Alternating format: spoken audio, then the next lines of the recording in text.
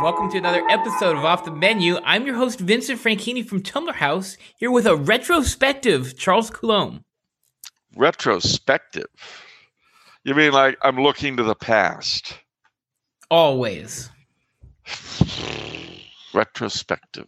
So you mean to say that in this month of November, the month of the Holy Souls, in the octave of All Saints, during which you can get the plenary indulgence by going to the cemetery, having just gone through All Saints and All Souls Day, to say nothing of Halloween,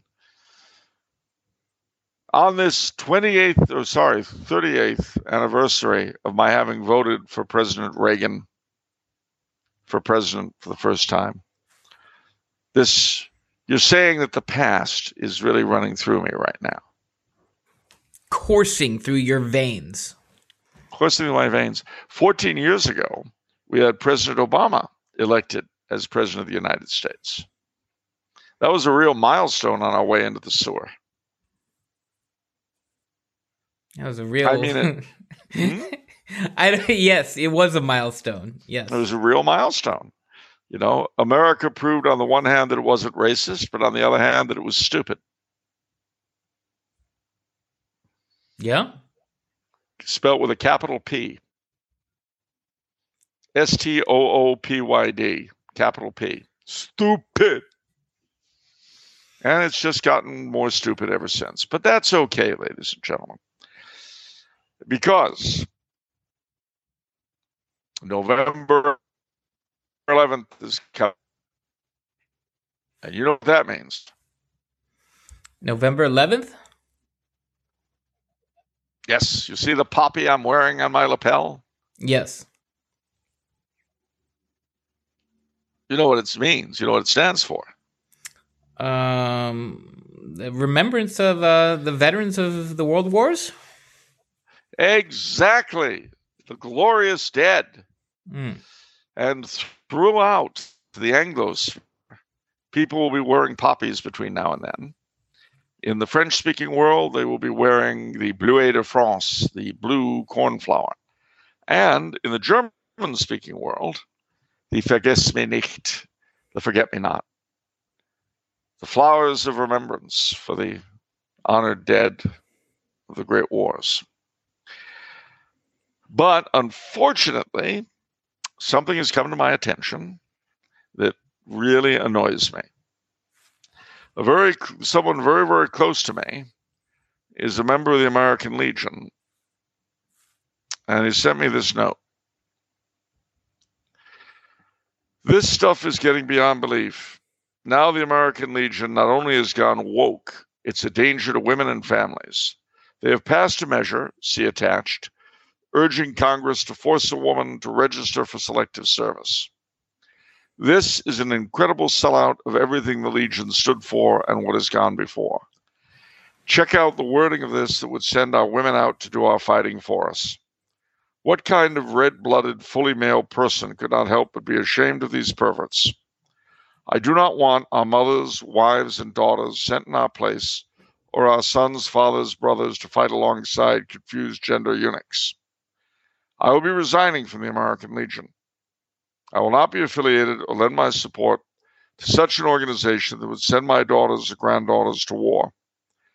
The Legion is nothing more than a morally bankrupt organized shakedown of the taxpayer, and now an engineered attack on the family. And the revised convention thing. Regulation number 1. This is passed by the American Legion. Whereas the United States military, for the majority of American history, excluded women from being allowed to serve in the U.S. military and therefore did not allow or require women or any other person that identified with a gender aside from male to be required or allowed to register with the Selective Service System. And whereas the U.S. military proudly includes individuals identifying with any gender, including those that identify as being agendered, into service in the defense of our nation, and whereby the American Legion believes that service is both an obligation of citizenship and a privilege, and whereas the United States would be well served in any future conflict that would require military conscription to have a full and complete roster of Americans, regardless of gender, that are able to fight and bring their valuable skills and perspectives in service to the nation. And whereas there's been a long-standing sentiment of fairness that if any American should be subject to the draft, that all Americans should be subject to the draft in order to embody the trust and unity that this nation belongs to and must be defended by all Americans. Now, therefore, be it resolved by the American Legion and National Convention, assembled in Milwaukee, Wisconsin, August 30th, 31st, September 1st, 2022, that the American Legion urges the U.S. Congress to revise the Selective Service System to require all Americans 1825 to be registered for service in the case of military conscription. My father was a member of the American Legion. My brother was.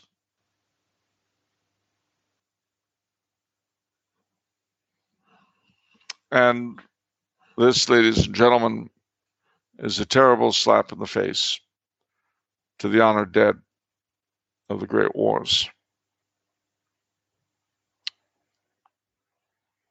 So wear your poppy with pride. But remember that the country we now inhabit was not the country they died for, and that they would be the first to be disgusted at what we have become. Now, we will have perhaps, maybe, if we're lucky, some slight chance at making things a little bit better a few days before Remembrance/Armistice/Veterans Day. And that is November the 8th, my birthday, Tuesday, the day after you'll be seeing this in real time. So go out and vote.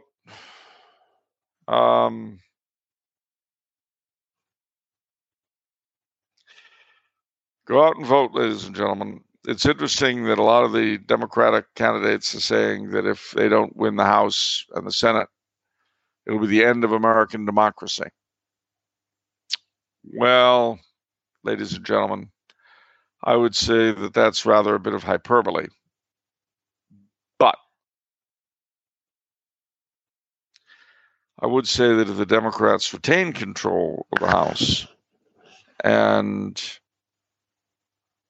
either keep or expand their hold on the Senate, we will certainly see the American Legion's resolution passed into law. That's only a small thing. It's only one thing. We'll see, of course, the continued attack on the rights of the unborn, on the rights of the elderly. We will continue to see the assault on gender.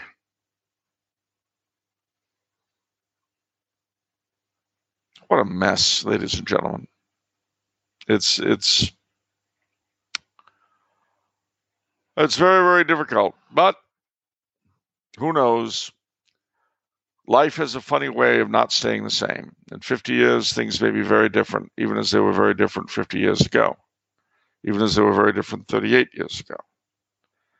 So, be of good cheer no matter what happens. Thanksgiving is coming. Celebrate it, and then, by all means, get ready with Advent to have the best possible Christmas you can. That is the best revenge against these tyrants and morons and unnatural pieces of garbage that are in control. And pray for them. They are human beings. They have souls, which they are doing their best to endanger. Pray for our leadership in the church. Pray for our leadership across the globe. Pray for Biden. Pray for Putin. Pray for peace. As an old joke, the best way to honor the veterans is to not make any more of them. And I believe there's a certain truth to that.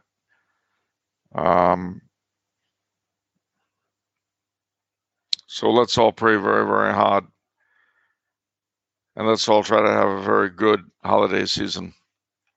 And by that, I don't mean to mitigate Christmas. I mean, you know what I mean. I mean Thanksgiving. I mean Advent. I mean Christmas. I mean New Year's. I mean the Epiphany. I mean everything into Candlemas and Mardi Gras before we get ready for Lent. That's what I meant. All right. Are you ready for Turkey Lurkey Day? Yes. Are you? What are you gonna do? Are you gonna go to both houses, or just your wife's, or just yours, or? We're probably gonna go to both. I really want to go all out and cook a really juicy turkey this time around. I really want to do all the preparations. Historically, my mom is kind of taking care of it, but she's getting up in years, in her 80s. So I really want to sort of get a really tasty turkey. So, really tasty. Yeah, I like tasty. Delicious. Turkey. Delicious. Yummy. Yummy. Num num. Yeah, and then my wife's mom makes pumpkin pie by hand, which is very delicious. So I'm looking forward to that. That's my favorite pie, pumpkin pie. Mine too. Yeah. So I'm looking forward to this. I've taken off too. I've taken off the days before Thanksgiving, so I have the whole week. So I'm really gonna lounge around, just enjoy myself. Are you gonna watch the Twilight Zone marathon? You know, I need to. The one Twilight Zone that you had me see. Well, you didn't have me see, but you referred to it, and it sounded so intriguing. Was they're tearing down Tim Riley's bar? Tim Riley's bar. I saw that one, and that was so good. And that was Night Gallery, but still. Oh, it was Night Gallery? Interesting. Yeah. But it was actually, I think, the best. And the Night Galleries were pretty good, too. They weren't as good as the Twilight Zone, but they're tearing down Tim Riley's bar. Was really, it hit me very, very hard because, the first time I saw it was when it came out. And if you remember, the man that played Randy's father in the bar. Okay, yeah. His name was Rick Downs, and he was my dad's best friend. He was his best man when my parents got married. And you remember the policeman? Yeah. No, I'm still faster than Al Capone. Well, that was Henry Beckman, who went to school with my dad at the American Academy of Dramatic Arts, and who was the father of one of my best friends in high school, the late and much lamented Stu Beckman. And the funny thing is, when I first saw that, I knew Mr. Downs. I didn't know Mr. Beckman yet because I hadn't gotten to high school. But it really struck me then. Years later, I saw it again. I was 48 years old, which was the age of the character. And he was a World War II vet. Think about that. 48 years old, a World War II vet. Now he'd be in his 90s if he were alive. Isn't that something? That is.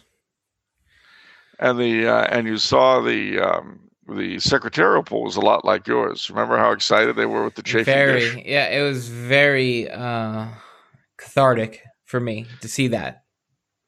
You felt better about your own secretarial pool? I did. The fact that they like chafing dishes too? A chafing dish. But I'll tell you, my favorite line in that show? What? I will tell you. Yes, you should definitely watch the marathon over Thanksgiving. But my favorite monologue in that thing, one of the great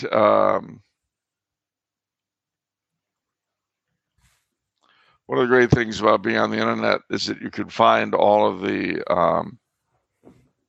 scripts You see. And so, Surprised you don't have it memorized. Honestly, you memorize so much. I wish I did. Um,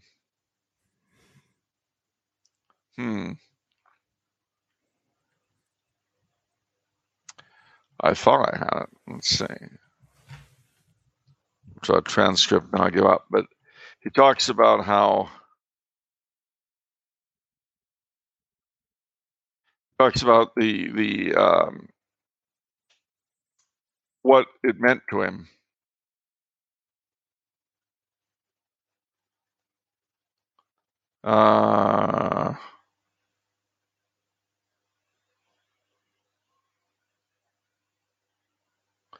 Huh. That's bizarre.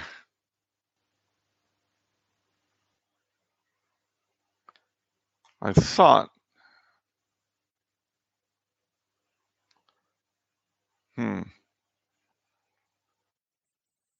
One more try, and then I give up.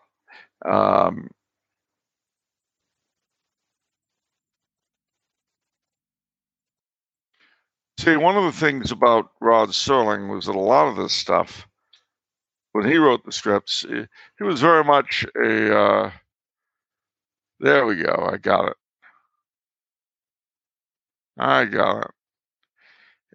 Because for him, Tim Riley's Bar really sums up the past.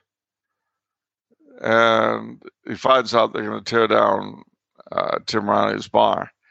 And to try to explain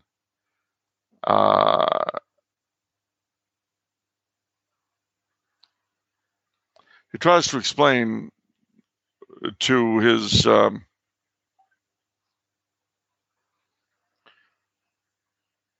this is it. Rest in peace, you age of innocence, you beautiful, serene, carefree, pre-Pearl Harbor summer nights. We will not look upon your likes again. It's a tremendous quote. This is the entire quote. He says, "Farewell, Timothy Riley's Bar, home of the nickel beer, snooker emporium, repository of Bluebird records, 3 for a dime. We honor you in your passing. Farewell, farewell, Timothy Riley, and terraplanes, rumble seats, and saddle shoes, and Helen Forrest, and the Triple C camps, and Andy Hardy, and Lum and Abner, and the world champion New York Yankees. Rest in peace, you age of innocence, you beautiful, serene, carefree, pre-Pearl Harbor, long summer nights. We'll never see your likes again." That actually came very much from Rod Serling's heart, and believe it or not, my dad agreed completely. I think everybody that age did. My father used to say that the worst thing that ever happened to the United States in his time was World War II. And I think Rod Serling would probably have said the same. Even though both of them and William Wyndham, the actor that was in the show, they all served overseas. They all fought. But it didn't do well for us or for our country. It's also interesting that when William Wyndham in the bar gives his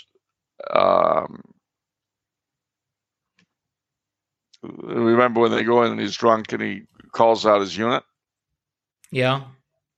That was William Wyndham's unit. He actually served in the unit, the actor, I mean. That was the thing. You see, back then, when I was a boy, I was, I guess, 9 years old when that came out. Everybody's father had been in World War II, except for the younger fathers had been in Korea. And the grandfathers and great uncles had all been in World War I. And those conflicts and the Depression were very much in living memory to us. You know, we grew up with them. And that very much is on my mind. Yes, I am retrospective tonight. That is very much on my mind, too, when I think of the forthcoming 11th of November. My dad, from time to time, because of his expertise in history, would be asked to lecture in my high school on different aspects of history, especially the Civil War, which was especially. And I remember one day he gave a lecture. It was the last class of the day. So after he finished, he drove me home. And we get in the car, and he was almost in tears.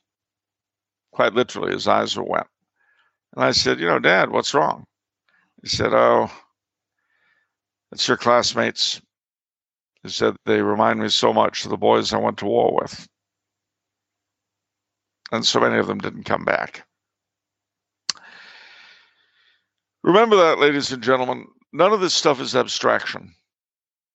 When we talk about going to war, when we talk about doing this and that, we're talking about real people and real lives. And this is something you'll notice in most countries today. The children of the leadership are not the ones who fight in the wars. They're not. They go to good schools, they go to Princeton and get their minds destroyed, and then they get groomed to take their parents' place at the top of the dunghill. Now, such it is. So let's pray, as I say, very, very hard during this holiday season for return to sanity, for something better in the future than what we've seen in the present or the immediate past. Retrospective enough for you? Definitely retrospective. I think we can check that box. All right. With macrame or aspic or both? How about none of the above? Let's check that box for there. All right. Moving on. No aspic? No macrame? Okay, well, we've got a couple comments I guess I can read. Domestic memes of production? Yeah, okay. Memes of production. Nationalize the memes of production. For the common good. All right, just a couple comments. Domestic Coffee Man Bill says, in my junior year of high school, back in 2009, I was in a fiber arts class where we had projects in textiles, basket weaving, and macrame. This was a higher level art class that few students progressed to. And the class that year only had 3 people. From my own experience, the ability to weave or macrame items that resemble cute animals will make your female classmates interested. See? Notice I said the word interested and not attracted. Well, it's a start. It's a start. I mean, if they're not interested, how can they get attracted, right? That's true. That's true. See? It's an opening. Macrame could open the door to marriage.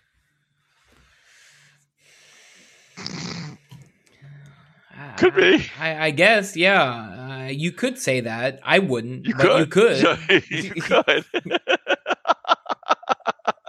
And the groom macrame all of the bridesmaids' wedding outfits. All right. Well, think about that. Wouldn't that be a picture? 4 bridesmaids, all in macrame gowns. Yes, that would be I think from the surrealist school. All right. Carol sent in a letter.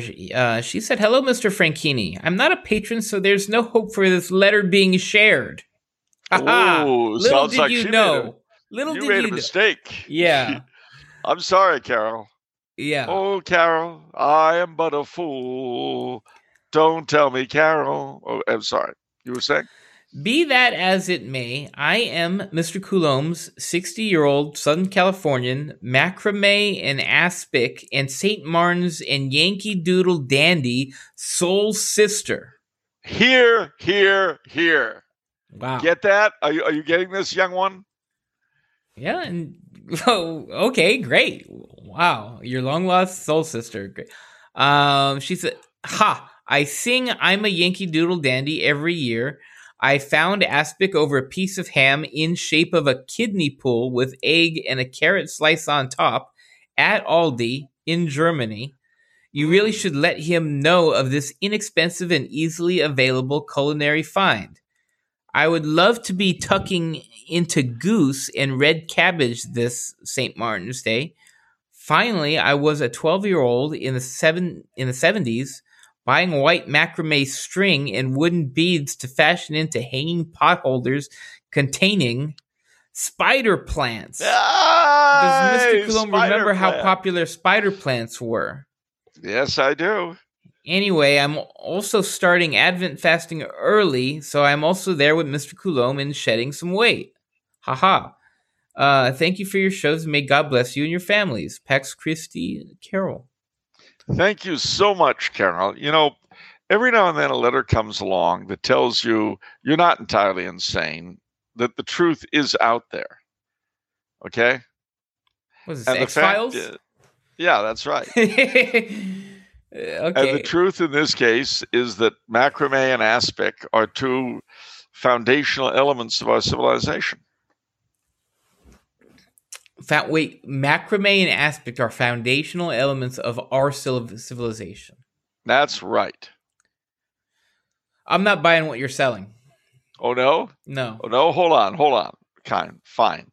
Spider plants. I've seen spider plants. They're ugly things. What? They're super ugly. We had them in the office, a bunch of them. They're really easy to grow. They're ugly things. Let me just look at them. I don't know, just to confirm their ugliness. They're not ugly. They're ugly. Especially if they've got a macrame potholder. They're not worth growing. It's ridiculous. Wow, we are in a very, very belligerent mood today. So you don't like spider plants? No, I don't. All right, what about spider monkeys? Spider monkeys? I'm more in favor of spider monkeys than spider plants. You think so? And spider monkeys, these are pleasing to me. Spider plants, not so much. No. How about spider monkeys in the spider plants eating spiders? Wow, that's a little spider overdose there. Little arachnophobia going on. No, I don't go that far into those things. All right, we'll move along then. Fine. Move along. We're moving into State of the Week. Ooh, confusion, hysteria. We are, it's getting kind of a little hard to get to the State of the Week now. I think we're up to according to my count, this is going to be number 26. And so this week... We've topped half. Yeah, we're more than halfway through. You know what that means? What does that mean? Canadian provinces. Oh, spare us. Please. Give me the good old US of A. Am I right or am I right? But I've done the whole good old US of A. I mean, and look, I don't mind doing possessions and territories. Yeah, Puerto Rico, Guam, and so on. I don't mind that. Okay. Well, we'll see how it goes. DC. I'll even do DC. State of the Week's okay, but it doesn't put any food on the table. You know what I mean? Like a book of the week or something. I mean, we got to survive here. Well, that's true. All right, ladies and gentlemen, here is a challenge. If your state is mentioned on State of the Week, buy a book from Tumbler House. That is a great idea, Charles. Wow, you're gonna get a raise this year. You're gonna get a little something extra, a little Christmas bonus. You know what I'm saying? God, $7? Wow. Boy, I'll invest it wisely. That's great. But no, ladies and gentlemen, we've got 24 states left, plus the territories and so on. So that's my challenge to you. From now on, if your state is mentioned, buy a book. But of course, if you buy two, in all likelihood, you get free shipping and handling. That's right. All right. This week's is Indiana. Oh, Indiana. Who's your daddy? The Hoosier State. Yes, the Hoosier State. You bet. The banks of the Wabash, far away.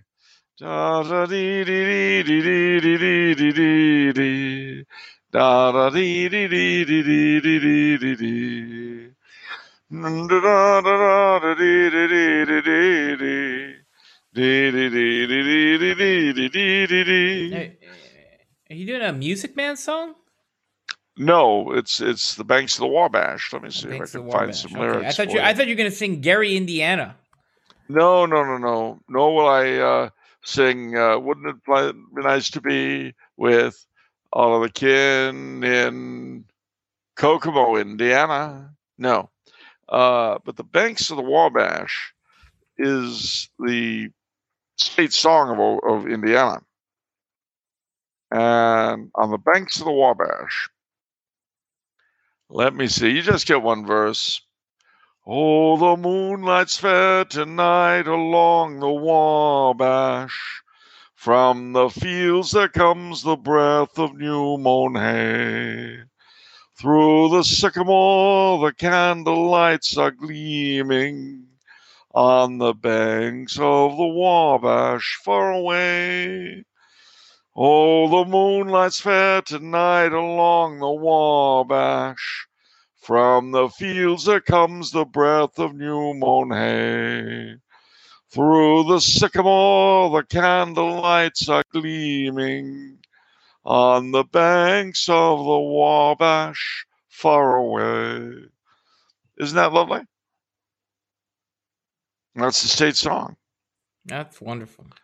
You know our state song in California? No, I do not, sadly. Well, it should be California, Here I Come, but it's been turned into California, I'm for Sale.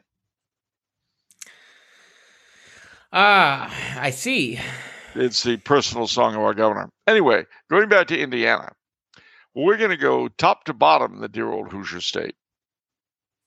Quite literally. We're going to start up in the northern end of Indiana at South Bend. South Bend, Indiana. Most famous as home of the University of Notre Dame. Well, I can't say much about Notre Dame as a college, because certainly not as a Catholic college. But the Basilica of the Sacred Heart is really, really beautiful. The great Orestes Bronson is entombed in the crypt. There's some lovely buildings at Notre Dame. And it's, if it were a Catholic university, it would be great. But unfortunately, it's, what it is. Moving a little bit further south and east, rather, you come to Fort Wayne, Indiana, which has a beautiful, beautiful cathedral. And it's really, really, really lovely. Go further south, the state capital, Indianapolis, fascinating joint, beautiful state capital, the Soldiers and Sailors Monument. Really, really a lovely, lovely place. We go west and south. We come to my favorite town in all Indiana, Vincennes, spelt Vincennes, with the old church of St. Francis Xavier, built by the French, and all sorts of remaining French bits and pieces. Go a bit further south, you come to Evanston, Indiana, which has all sorts of beautiful ethnic churches, German and Polish and so on. It's a river town. Corydon is the old territorial capital. And of course, no trip to Indiana would be complete without a visit to Princeton, Indiana. Princeton, Indiana, of course, is famous as the birthplace of that great American television personality, that man beyond the stars, that visionary. I refer, of course, to the amazing Criswell, who was a native of Princeton, Indiana. Oh, and I got to mention Terre Haute, Indiana, which is the home of the conservatory and was, I believe, the site of the Music Man. There's also West Terre Haute, which is well known for the quality of its mobile home parks. Indiana is filled with German and Swedish, Polish, Belgian descendants, and it's a very, very pleasant place. Seemingly every county seat has an impressive courthouse, and there's a lot of beautiful church architecture in Indiana. So believe you me when I tell you, ladies and gentlemen, that the Hoosier State is worth a good trip. You completely zigzagged. You went from like Fort Wayne on the northeast corner of the state down to Evansville, which is the bottom, the southwest. And you completely skipped Indianapolis, which is... No, I mentioned Indianapolis. Oh, did you? I said they've got... Yeah, I said you weren't listening. I said they've got the state capitol. They've got the... okay. They've got the Soldiers and Sailors Monument. They've got the cathedral, which I didn't mention. The both Fort Wayne and Indianapolis have very lovely cathedrals. Oh, okay. So, no, I didn't completely zigzag. And I could only talk about the places I've been to. I see. I mean, I can't...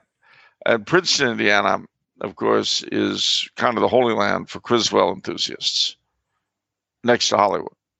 You know, your brother Steve never went to Princeton, Indiana? That's a shame. You know, it's so... Have you ever asked him why? Never. It's so interesting. The other thing that's so foreign to a Californian like me is like... how everything is kind of close to each other and accessible, like California, like the things that border California are Arizona, Nevada, and then obviously Oregon. So it's like all the activity is basically in California, or you're in the desert basically. But one of these things, what's so interesting about these states is like Louisville. I obviously just think of Kentucky, but that's practically in Indiana. Cincinnati's right on the edge of Indiana. Chicago's on the edge. Yeah. So it's just interesting to me that these towns, which, I've associated strongly with a particular state, are actually kind of border towns. Mm-hmm. That, next to a state that I have no association with them. Just our friend Nicole comes from Indiana. Yeah, Terre Haute. Yeah. Yeah, so that's why I know in particular about West Terre Haute. Yeah, West Terre Haute. Yep. She's described to me the glories of West Terre Haute. Actually, since we did the Banks of the Wabash, the best known poet from Indiana was named James Whitcomb Riley. And he did a poem which is very appropriate for this time of year, which is called When the Frost is on the Pumpkin. Which you may have heard of. I don't know. I have not heard of that. Now you're going to. Aren't you lucky? Here it is. When the frost is on the pumpkin. That's a pumpkin, yes. When the frost is on the pumpkin and the fodder's in the shock, and you hear the cluck and gobble of the strutting turkey cock, and the clacking of the guineas and the clucking of the hens, and the rooster's hallelujah as he tiptoes on the fence. Oh, it's then the times a feller is a-feeling at his best, with the rising sun to greet him from a night of peaceful rest. As he leaves the house bareheaded and goes out to feed the stock, when the frost is on the pumpkin and the fodder's in the shock. There's something kind of hearty-like about the atmosphere when the heat of summer's over and the coolin' fall is here. Of course we miss the flowers and the blossoms on the trees, and the mumble of the hummingbirds and buzzing of the bees. But the air's so appetizing, and the landscape through the haze of a crisp and sunny morning of the early autumn days is a picture that no painter has the coloring to mock, when the frost is on the pumpkin and the fodder's in the shock.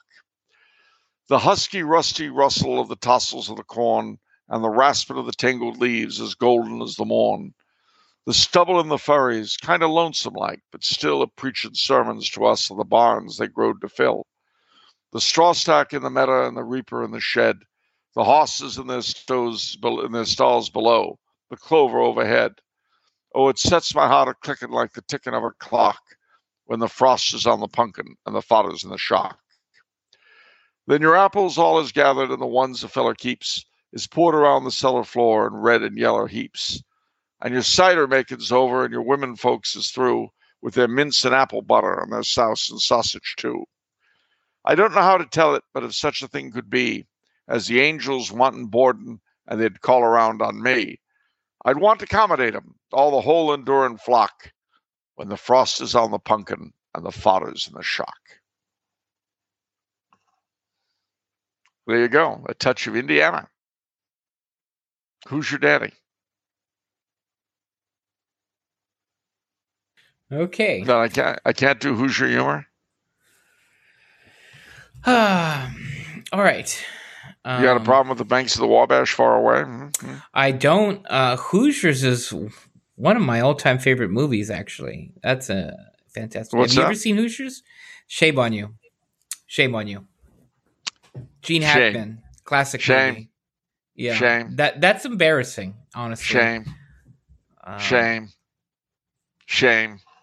Yeah. I'll Anyhow. make you a deal. You watch the Twilight Zone marathon. I'll watch Hoosiers. How's that? I'll do. How come I have to? So I have to watch a marathon so you can watch one movie. Yep. I don't like that deal. Too bad. Tough. It's a hard world. Hard world out there, pal. All right. All right. On to the questions. We've got a great question from Tom, who says, Vinny and Charles, I have a practical prayer question for you. How do you personally manage bringing prayer intentions to God? I don't know about either of you, but I feel like I have countless intentions that pop in and out of my mind throughout a day, week, month, etc. Write them down, which would help keep these intentions present as I pray. At the same time, I feel like going through a list of prayer intentions could take up a lot of time during prayer. Please help. Thank you. Well, this really hits the personal issue thing. I pray for a lot of different things, but I also pray for the things I promised to pray for, and that I've forgotten to. I mean, literally in that kind of speech. And I also make a point. If someone sends me a request for prayer on Facebook or Twitter or something like that, I see a quick Hail Mary right there, and then sort of add it to the pile, if you know what I mean. But these are things that are very, very personal. I mean, you have to work these things out for yourself. There's no one right way to do it. Right. Absolutely. And there's so many different mentalities for it. I cannot deny that this has been a big question in my mind for a long time. I know one of the interesting approaches Mother Angelica mentioned is that she says a prayer intention and then that's it. And that God's got it.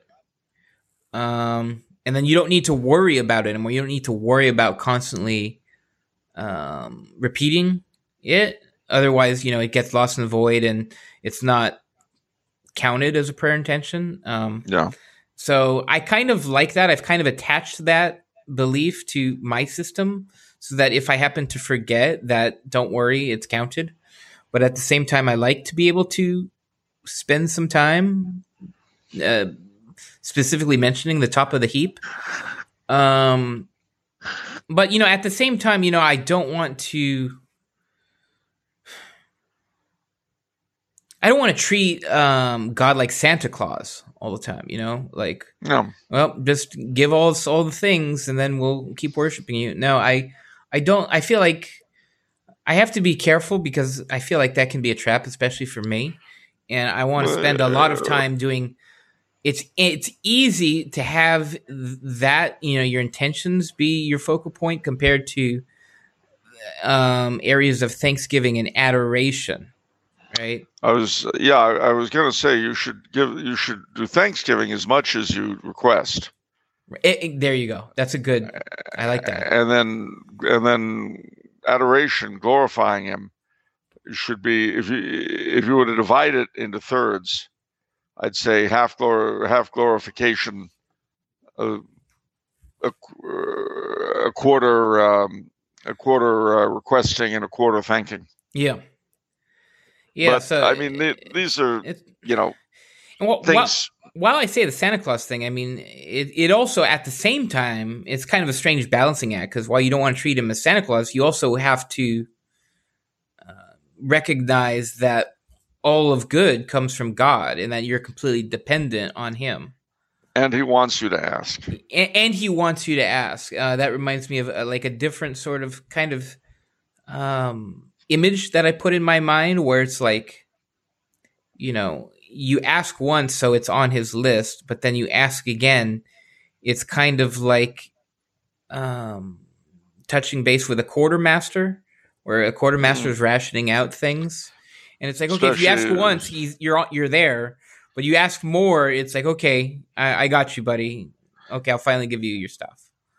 And also, the same is true with intercessory prayer from the saints and Our Lady and so on. But, again, so much of this really is terribly subjective. And, you also, when it comes to prayer, you shouldn't be afraid to just talk to God either. You know what I was just thinking about the other day? Because we were thinking about funny show titles, and my mind was just wandering. But one of the favorite segments you mentioned that we did was Stealing Prayer Intentions. Oh, yeah, Stealing Prayer Intentions. Could you say that again? Because I didn't get I can't remember everything that was said. Well, this was a joke your brother and I came up with many years ago. And it's the idea of a person who goes to Mass and he assigns other people's prayer, community intentions to his things. The old lady over there in the gray hat. I'm offering her communion for my cousin Clarence. Oh, that guy in the 3-piece suit? Yeah, that's for my new BMW. He looks like he doesn't need his prayer intentions. It's weaponizing the Mass, basically. It's going there and stealing prayer intentions. Why can't you do that?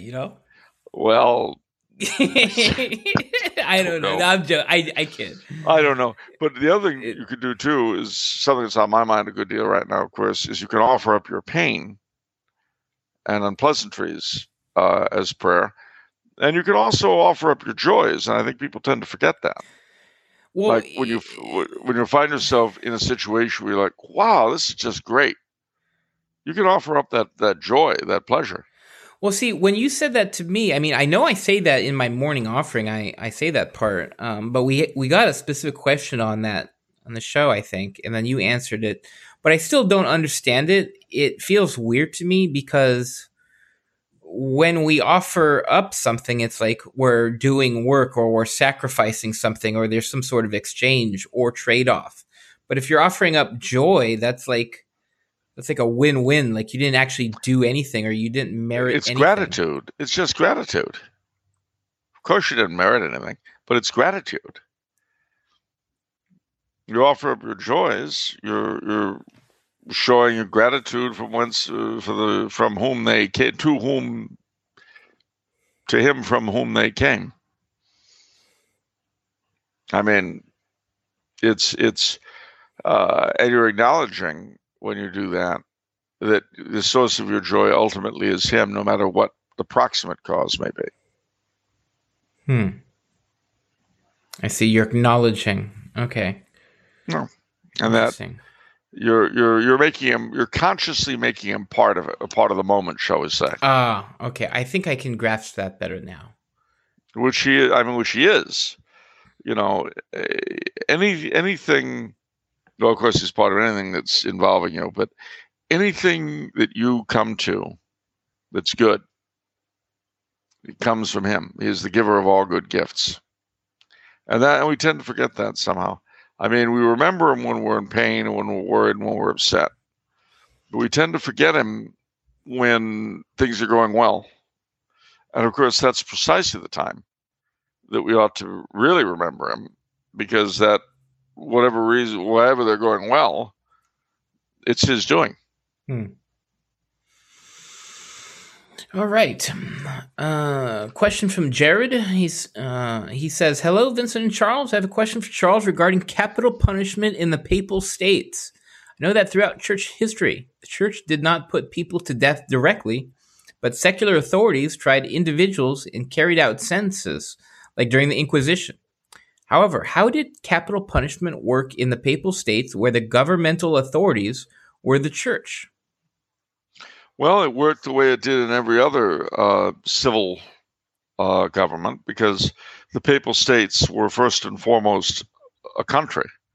They were a temporal country with a temporal government, which in its higher echelon were primarily staffed by clerics, but whose lower ranking was not. It was staffed by laymen. And so you had capital punishment in the Papal States. Now, it's also very true, though, that the Papal States were notorious for pardons,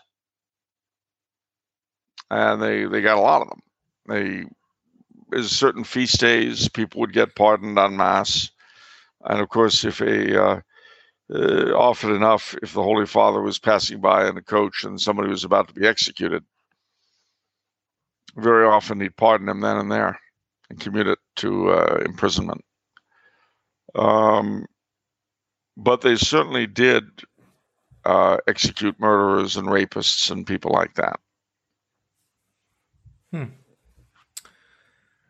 Right. Vonday Radio has a question for you. He says, "Dear Charles, which political party in the world with at least national representation would you say is most closely aligned with Catholic social teaching in a solid traditional way rather than a Pope Francis way? There are slim pickings, but my guess would be something like the Confederation of the Polish Crown, which has one seat in Poland's Sejm. I'm interested if there are others you can think of." There are a couple. I mean, I would think of the Koruna Česká in Czechia, oddly enough. Fidesz in Hungary.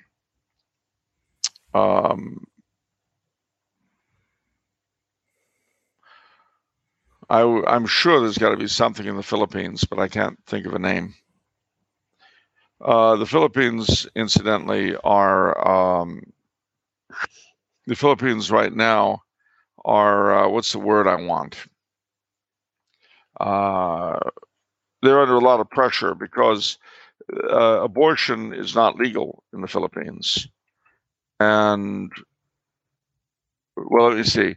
Abortion's not legal, and they don't have divorce, and they don't have gay rights. And so the UN has kind of given them a ultimatum. So we'll see if any of the ultimatum? Well, that they need to get with the program and become like the United States and all of the civilized countries. Divorce, gender confusion, and infanticide. I thought there were a lot more countries that didn't do. I thought Nigeria didn't do that too. Nigeria, I don't know. I thought like that Nigerian, either a politician or a cardinal said something like, "Oh, I see. We're not going to take your aid. We're not going to impose your liberal agenda for the sake of." Well, yeah, and that was the president of Kenya was like that. Yeah. The president of Kenya was he refused gay rights to President Obama, who was busy trying to force him into it. I didn't think gay rights was a big thing in Africa in general. Well, it's not, but they inherited the European legal codes that banned it, especially in the British colonies, in Kenya and Uganda and places like that. So they've maintained them, and that for creatures like President Obama becomes a real problem. No, but my point is, you seem to be singling out the Philippines when, at least I'm under the impression that Philippines is, at least it didn't seem to be that extraordinary compared to other countries' policies. Well, its divorce laws are. literally the Vatican and the Philippines are the only countries that don't permit divorce today. Wow, so the divorce thing is what gets everyone's goat. Yeah. That's Yeah. Hey, when you're ruled by scum, they have their look. Scum have their own agenda too. Okay. What's wrong with living pieces of garbage not having decisions they want made? Yeah, got you there, smart guy. Let me tell you something. If it weren't for living pieces of garbage, we wouldn't even have a government today. Okay? Yeah. Try that one on for size. How would you like to go to the White House and the Capitol building and have them empty? Nobody at the switch. I thought that was due to St. Patrick driving the snakes out of Ireland. Yeah, that too. They all came over here. But the problem is they went everywhere else too, seemingly. I mean, imagine if every garbagey ruler were removed by some miracle, sort of a counter rapture. If they all vanished, think of where we would be today. A counter rapture? Yeah. Wow. Like an anti-rapture. All the schmucks get taken away. The halls of power would echo in their emptiness. How would you like that, huh? It would be horrible. We would be like a rudderless ship. There'd be no captain on the bridge. That's okay. I mean, what do you mean? Who's going to steer the ship? Some enterprising individuals. It doesn't work that way. They don't know how. They haven't been trained. No. They haven't been trained. Instead, you just have a lot of empty offices all across the planet. And, a lot of people running around not knowing what to do with themselves. Pretty ugly picture, isn't it? That's sad. I'll say. All right, so you're telling me that Philippines has to accept divorce or it's out of the United Nations? Is that no? I'm really just saying I don't know how they'll be punished. I'm just saying the UN told them they have to. So the question is, in response to Vande Radio, there must be some party in the Philippines that backs the status quo. Oh, right, of course. And whatever party that is, now, it may be that it's one of the ruling parties and they'll tell the UN to go get stuffed. But whether there is or whether there isn't, there is a group, I have no doubt, there's one of the Filipino parties that firmly support the status quo. So, and whoever they are, I think, would fit in with what Vande Radio asked. I didn't know the Philippines were in that sort of state. I thought they had a difficult and annoying president. Well, they've had all that, but you've got to bear in mind that they're a Catholic country, and when their constitution was framed and their legal framework was set up, they were a very Catholic people. And to a great degree, that hasn't changed. A lot of the Filipinos, are some of the best and most Catholic people you'll ever find. And they've certainly spread the faith to weird places like the Persian Gulf. We wouldn't expect it. Right. Right. A question from Nicholas, who says, I know Charles has previously made comments sympathetic to early Christian Democrats.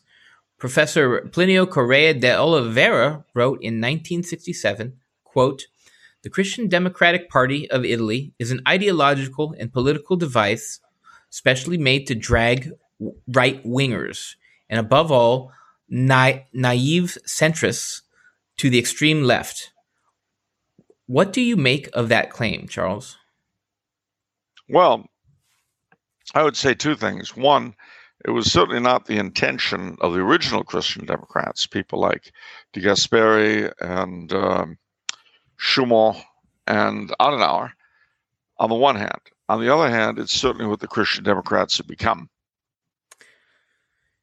So what I think Professor de Oliveira, I think the way he operates according to revolution and counter-revolution, I think one of his theses was the concept of semi-counter-revolutionaries, these tweener people, that they end up ultimately degenerating to revolutionaries. I believe that was his philosophy, and that's what happened here, despite the best of intentions by the founders.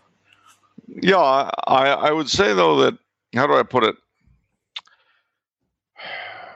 You got to be aware of simplifying it too much. In other words, while I guess you would say ultimately I agree with him, Christian democracy came out of several different realities.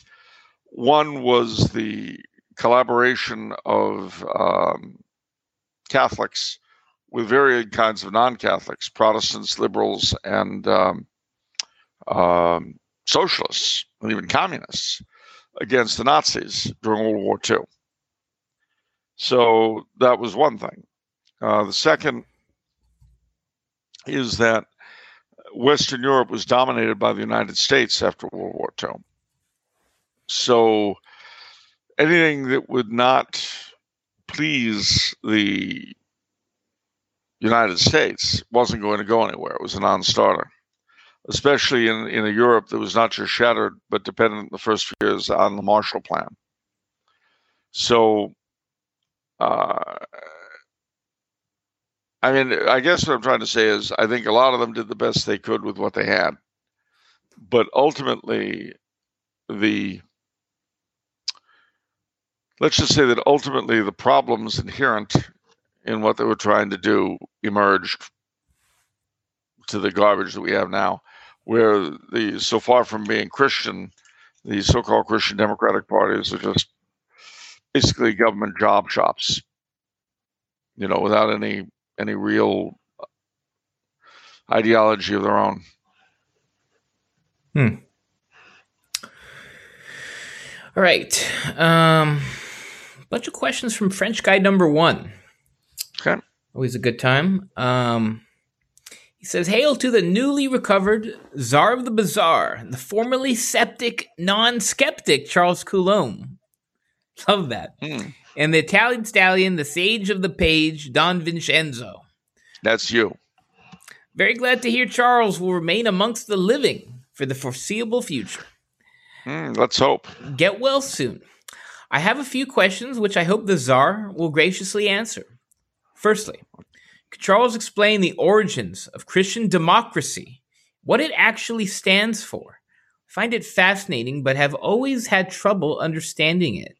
It seems now that most Christian democratic parties in Europe have become Christian in name only and have turned into bland centrists who try to win elections by being fundamentally inoffensive to everyone. But what were they originally? Well, originally, as I said, the prior to World War II, in most nations in Europe, you had one or more Catholic parties who were generally in favor of they began, the Catholic political movement began in the early 19th century in Europe, partly in response to the French Revolution and partly in response to the Industrial Revolution. So initially, they had 4 major points. They were in favor of the church having a dominant role in society, the church in favor of a traditional Catholic monarchy, of local liberties, subsidiarity, etc., and of class cooperation, solidarity, as we would say today, and in favor of the Catholic confessional state. Now, this was the case up until World War II. During World War II, the experience of the German occupation and resistance thereto basically split people in this mindset. Some thought that it would be possible to achieve their goals by collaborating with the Axis, and they were destroyed with the Axis in 1945. Others thought, well, no, the thing to do is to collaborate with the resistance and fight the obviously anti-Catholic, anti-Christian Nazis and so on. And they did. But these guys were the start of the post-war Christian Democrats. But as I just said, they were hobbled by a lot of difficulties. One of them being they're having to collaborate with a lot of non-Catholic groups before the war or during the war and after, the immediate aftermath. And secondly, not being able to support anything that ultimately did not have the approval of the United States. In 1968, well, a couple of things happened. After Vatican II, as part of that time, the institutional church had supported the Christian democratic parties in their efforts to maintain the Catholic nature of countries like Italy, Spain, parts of Germany. After Vatican II, the church got out of politics in the sense of no longer supporting the Christian Democrats in their specifically Christian mission. A good example of this, for instance, was in Austria, where the Austrian bishops refused to support the Christian Democrats in fighting abortion in order to avoid a culture war. So this gave politicians whose Christianity was based upon collaboration with a more or less activist hierarchy, it kind of ripped the stuffings out of them. And now, after that, they became gradually what they are now, as he so well describes, centrist people who don't stand for anything, except, I would say, government jobs. What can we learn from the Christian Democrats moving forward as, you know, our views, you know, manifesting our views into a political party that doesn't compromise and is successful? That's the $35 question, because, of course, the system itself is kind of stacked against that kind of thing. Exactly. So you're in a position where there is no level playing field. And to play the game, you've got to accept a lot of the premises of the opposition. I don't have an answer for that, because, of course, you have Scylla and Charybdis. One is being so pure that you're totally irrelevant, and the other is being so pragmatic, as we see with the Christian Democrats, you don't stand for anything. Obviously, you've got to be somewhere in between there, but what that looks like at the moment, I can't tell you.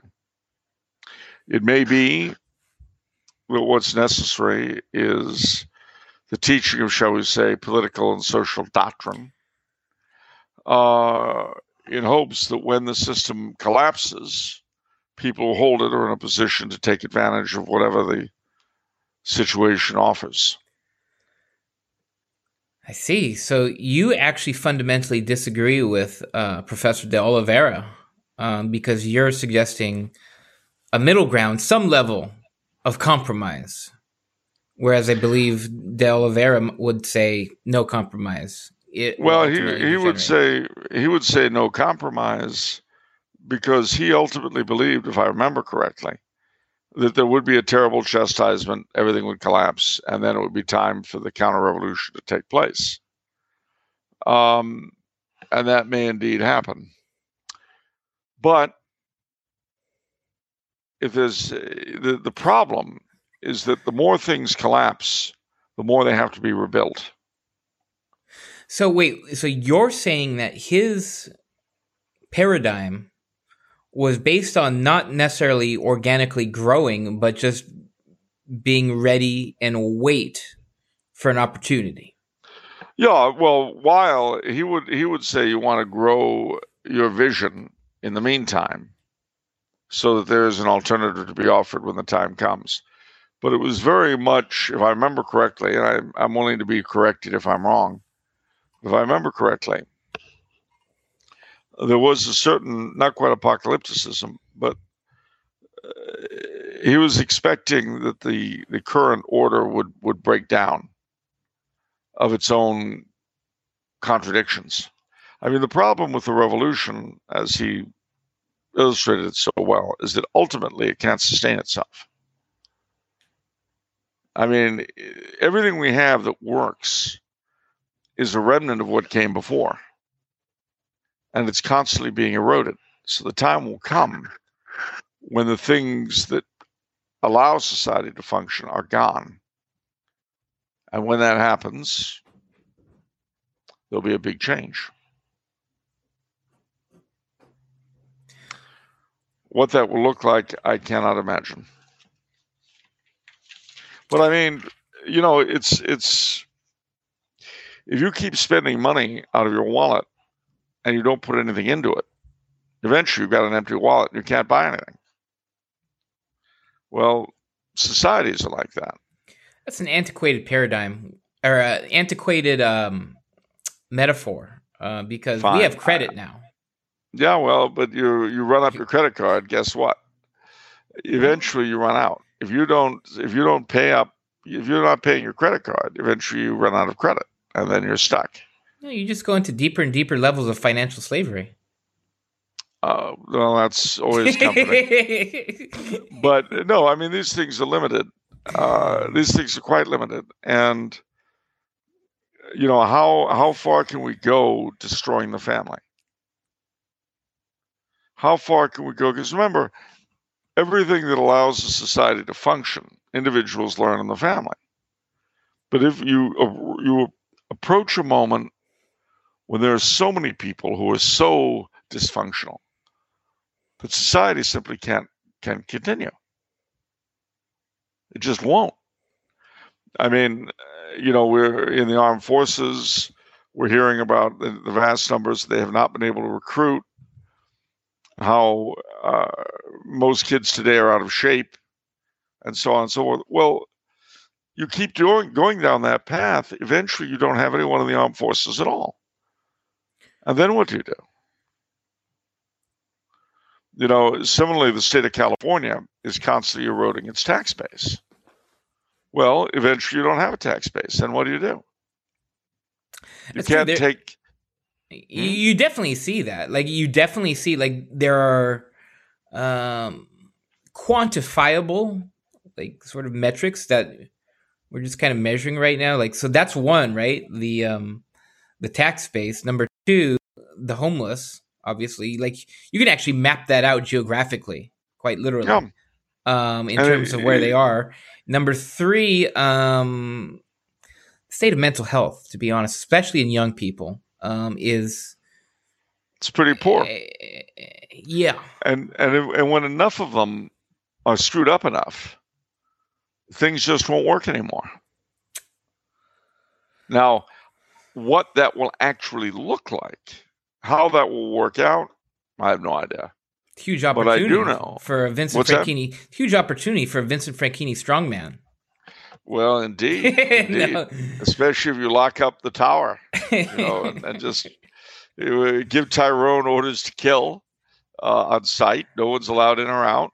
You could control your own section of the universe. But okay, yeah, I don't want to derail you. Sorry. But no, I mean, it's just that we have a limited amount of cultural capital, and we're destroying it. Mutatis mutandis, I may have used this simile before about the worker bees laying eggs. Right, yes. Well, that's what's happening. The worker bees are laying eggs. We have more and more and more drones. The workers aren't being replaced. And eventually, the thing will collapse. It just can't continue this way indefinitely. Well, what's shocking to me is not necessarily that that there, the problem is escalating, but it's not even turning into a voter issue. It's not even being talked about. My wife and I, we watch Jeopardy every day, and so many political ads, and it's just all pro-abort stuff. And it's like, well, we've got like a handful of pretty serious, economic issues here in California, but no one seems to mind the economy, the state of the economy. Well, it's all about killing babies. It's strange. Well, see, they have an alternate view. If you sacrifice enough babies to Moloch, He will give you prosperity. So much for It worked for separation Carthage. between church and state. Well, yeah, but not through Temple of Moloch and state. Besides, it worked really great for Carthage, didn't it? Carthage got put in the dirt, and they put salt over it, so nothing would grow. I knew that. Yeah, but it worked until then.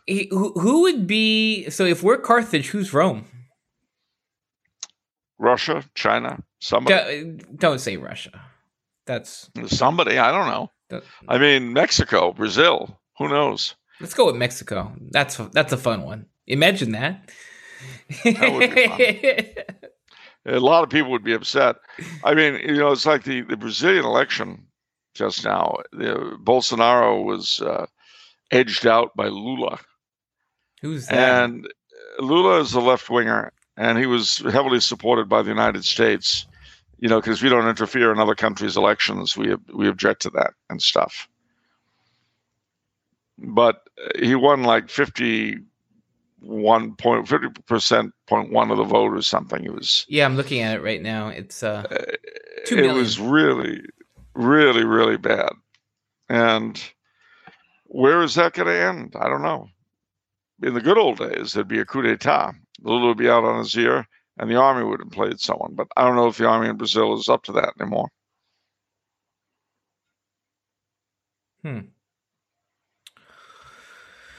I see. I'm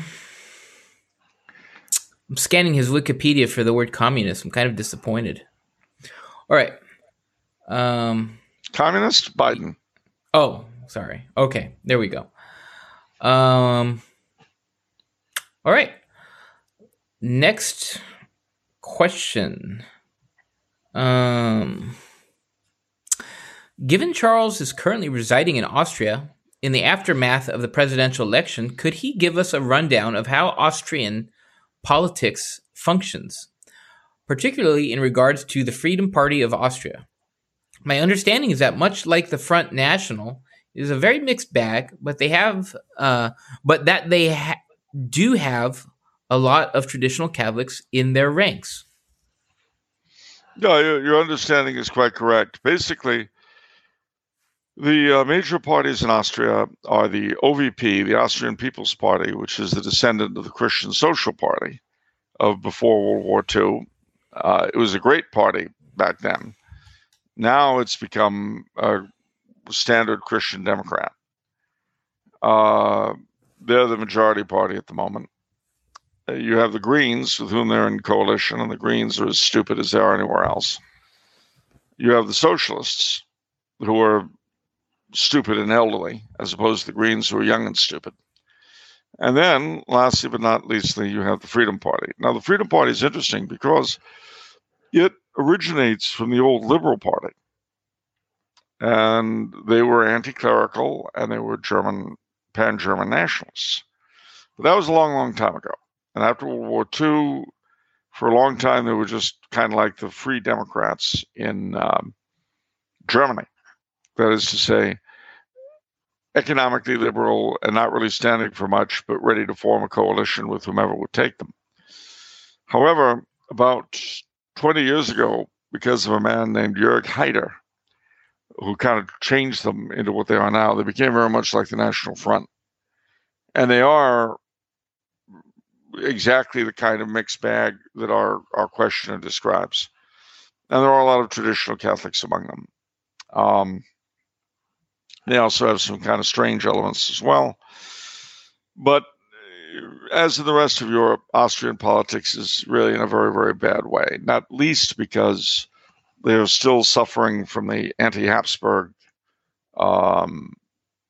pro-Karl Renner garbage that the Republic was built on. And when you're built on a lie, it's pretty bad.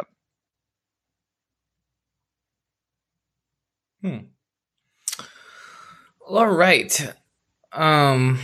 Final, well, not question, but final segment of the show today. Okay. French guy number 1 has given us a lightning round. How do you like that, Charles? Oh, lightning round. All right. All right.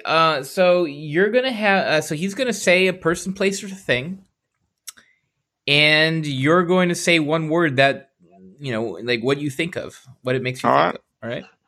That's it. Liz Truss. Loser. Hallmark Christmas movies. Once nice, formerly good. Wow. Okay. Jansenism. Annoying. Oliver Stone and his movies. Interesting. Maurice Chevalier. Miss him. The Prosperity Gospel. Ridiculous. King James Onlyism.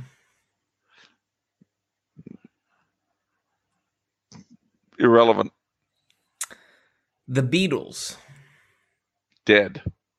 Whoa. That was okay. Patriarch Kirill of Moscow. Confused.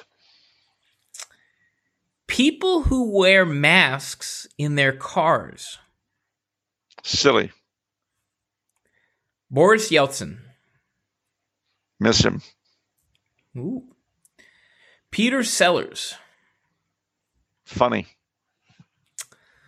Modern art. Ugly. The Catholic Cathedral of Liverpool. Ugly. Pyramid schemes. Government. Gosh. Does it make me a bad person if I thought lucrative? Well, you would know. I mean, anyway, let's move on. Okay, moving on. Homeopathy. I don't know how you pronounce that. Interesting. Enoch Powell. Prophetic. The Princess Bride. Fun. Secular humanism. Ridiculous. And Friedrich Nietzsche. Dead. Oh, I like that. Don't even comment that I'm just dead. That's dead. Very appropriate too. With his God is dead. No, you're dead. Nietzsche is dead. Nietzsche is dead. That's a good one. Dead.